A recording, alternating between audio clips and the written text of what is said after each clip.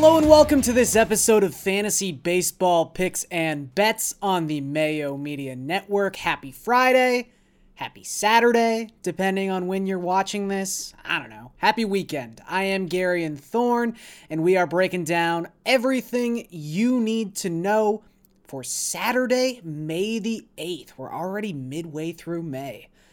Jeez, goes fast. Anyway. 2 DraftKings baseball slates on Saturday. As always, we have the afternoon slate. We have the night slate, which kicks off at 7 p.m. Eastern time. We're going to focus on that one for this video. 7-game slate. However, as you guys know, we don't start with DraftKings here. We start with Prize Picks, our presenting sponsor. Love those guys over at Prize Picks. Love the game, too. Really fun. Single player over-under props.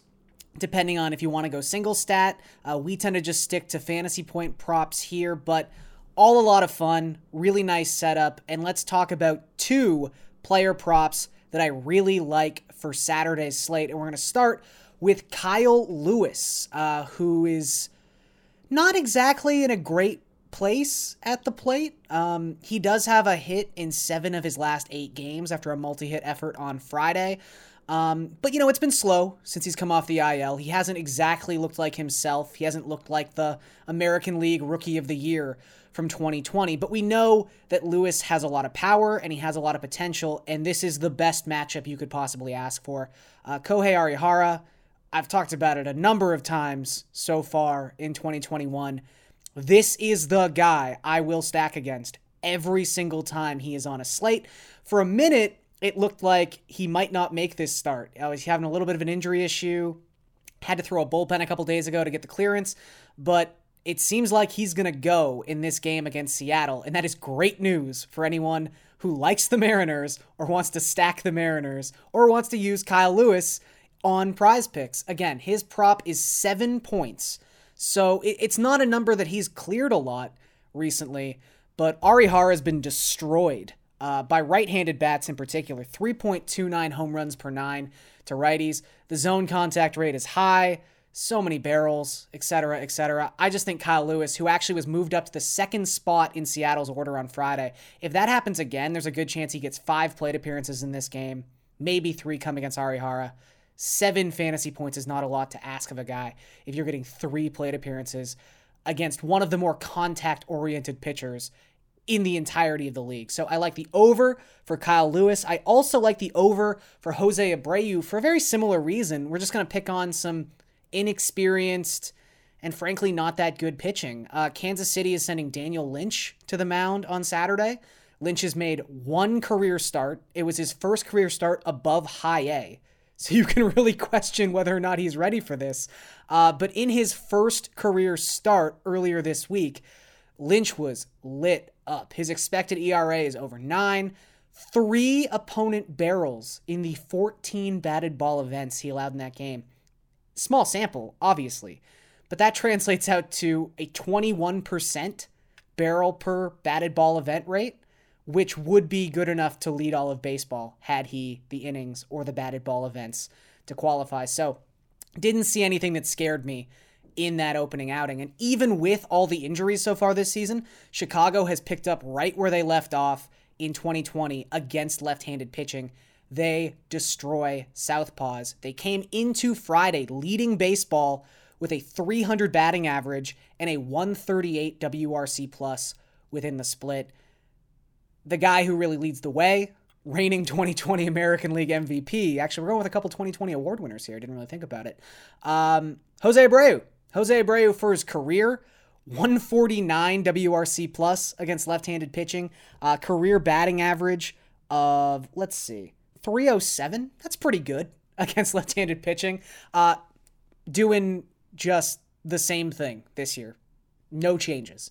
20 plate appearances so far this season, so not a huge sample for Abreu, but 147 WRC plus within the split so far this season. I am shocked his fantasy point prop is only 7 points.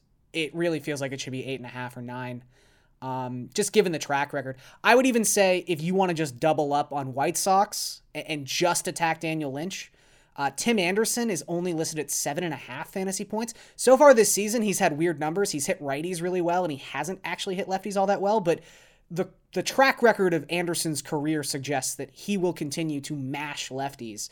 And this is a pretty good one to get a couple hits against, and he's going to be batting leadoff on Saturday for the White Sox. So I like both those guys. I singled out Jose Abreu because he's got more power, and the fantasy point prop is lower. Again, just 7. So over for Jose Abreu, over for Kyle Lewis. All right, let's get into that 7-game featured slate on DraftKings, which gets started again 7:05 p.m. Eastern time. So lots and lots of opportunity throughout the course of Saturday afternoon to get some lineups in.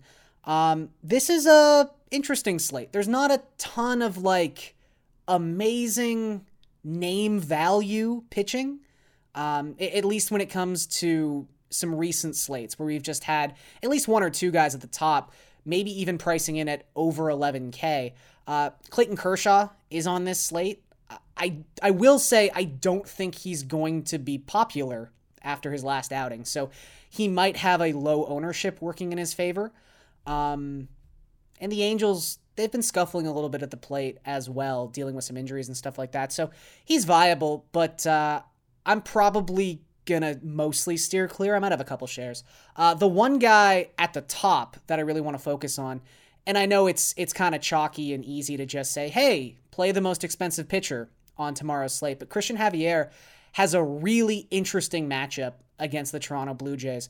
The Jays have been hitting a lot better as of late, even with George Springer back on the IL. They got Teoscar Hernandez back.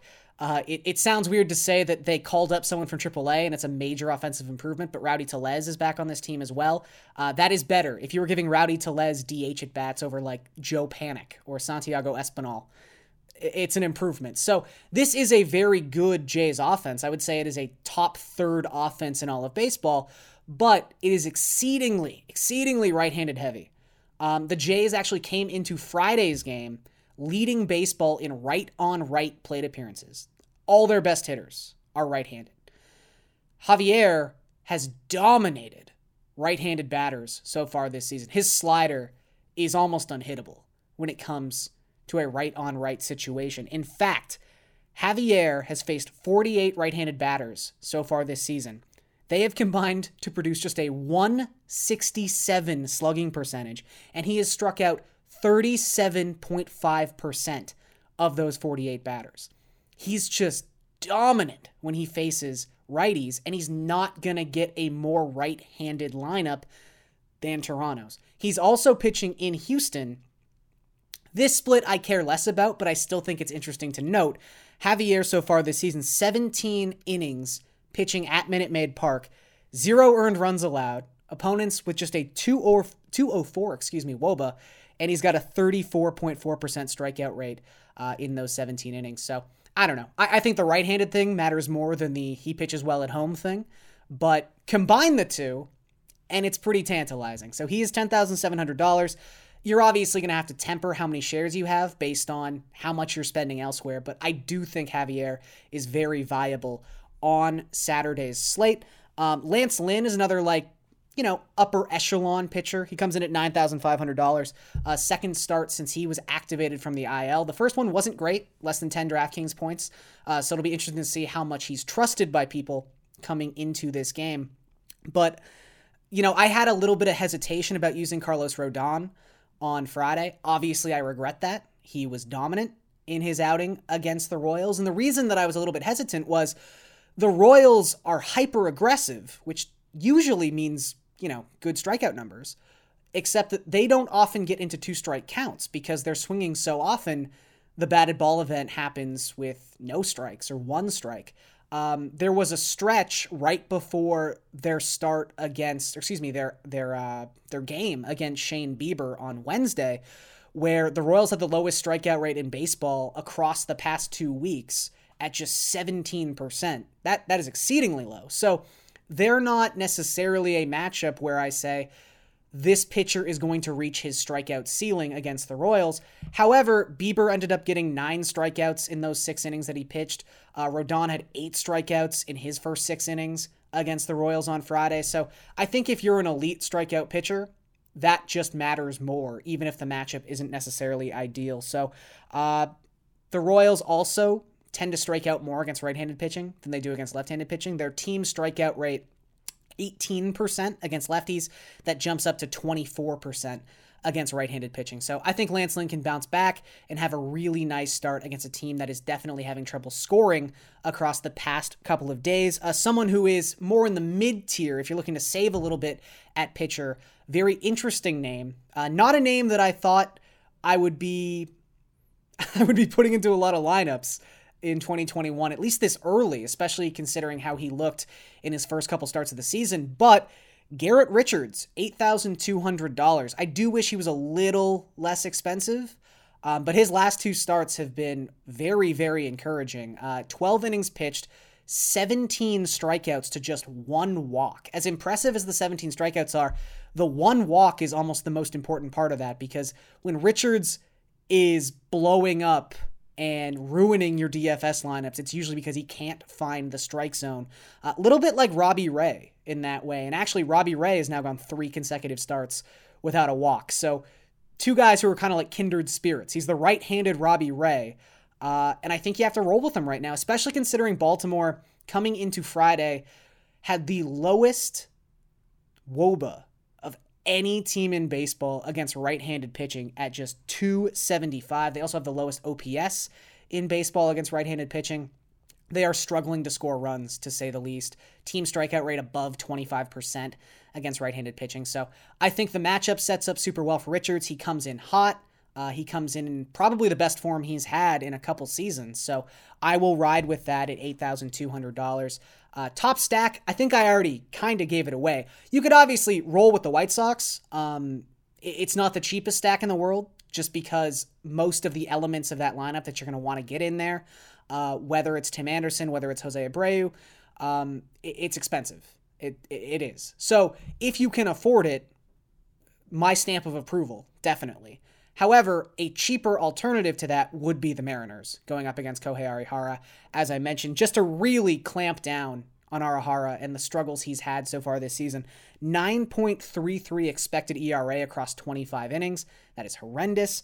15.9% of the batted ball events he's given up so far have been barrels. That is a top 3 rate in all of baseball among qualified pitchers.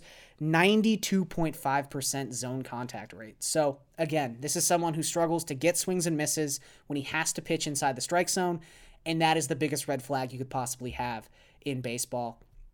High opponent contact rate. That's great in DFS. We love that.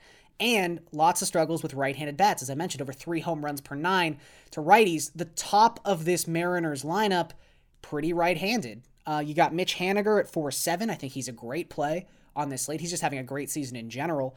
Kyle Lewis, I mentioned, he comes in relatively cheap at just $3,800. That's great if he's going to hit second. Yet again, obviously, if he's hitting second, that puts France down a little bit. He was batting cleanup on Friday, so still perfectly fine. He's $4,500. Don't mind that at all. It's funny that he's not cheaper than Kyle Lewis, but someone to just take note of that you maybe wouldn't normally. J.P. Crawford hit 5th on Friday against a right-handed pitcher. He actually hit a home run in that game. That's not something that I think is you can expect from J.P. Crawford on consecutive nights, but if he's going to hit 5th, he's $3,900. That's a relatively good value at shortstop, a position where you usually can't find that much value below $4,000. Okay, before we get out of here, let's round this thing out with a couple bets on the DraftKings Sportsbook, and we're going to go back to some familiar themes here. Let's start with the Astros. The Astros on the money line on Saturday are minus 143. They are the home team, so obviously that number is going to be a little inflated. But again, I just think this is a really good matchup for Javier. He's just someone who dominates with that slider in right-on-right situations. And it's also worth noting, after a great start to the season, his first 4 starts were immaculate, Steven Matz has really hit a wall the last 2 starts. He's having trouble generating swings and misses. And if you're left-handed pitching at Minute Maid Park against this lineup with so much right-handed power, that's a tough way to live. So right now, betting against Matz and betting on Javier in this right-on-right matchup. I think that's something I really want to do. So minus 143 on the money line. Last bet, let's go to a team total. The White Sox. I was thinking that maybe this would be 5.5 runs. It's not. It's 4.5 runs for their team total. That is minus 137, as I mentioned.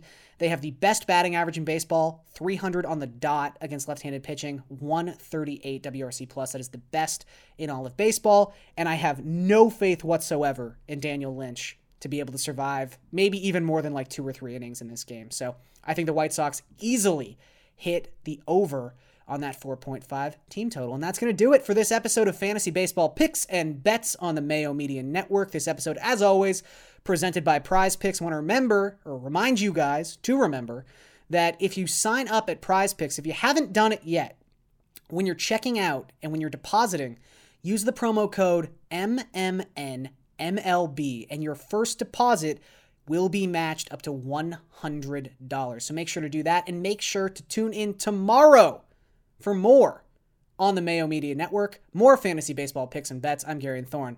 I'll catch you guys next time.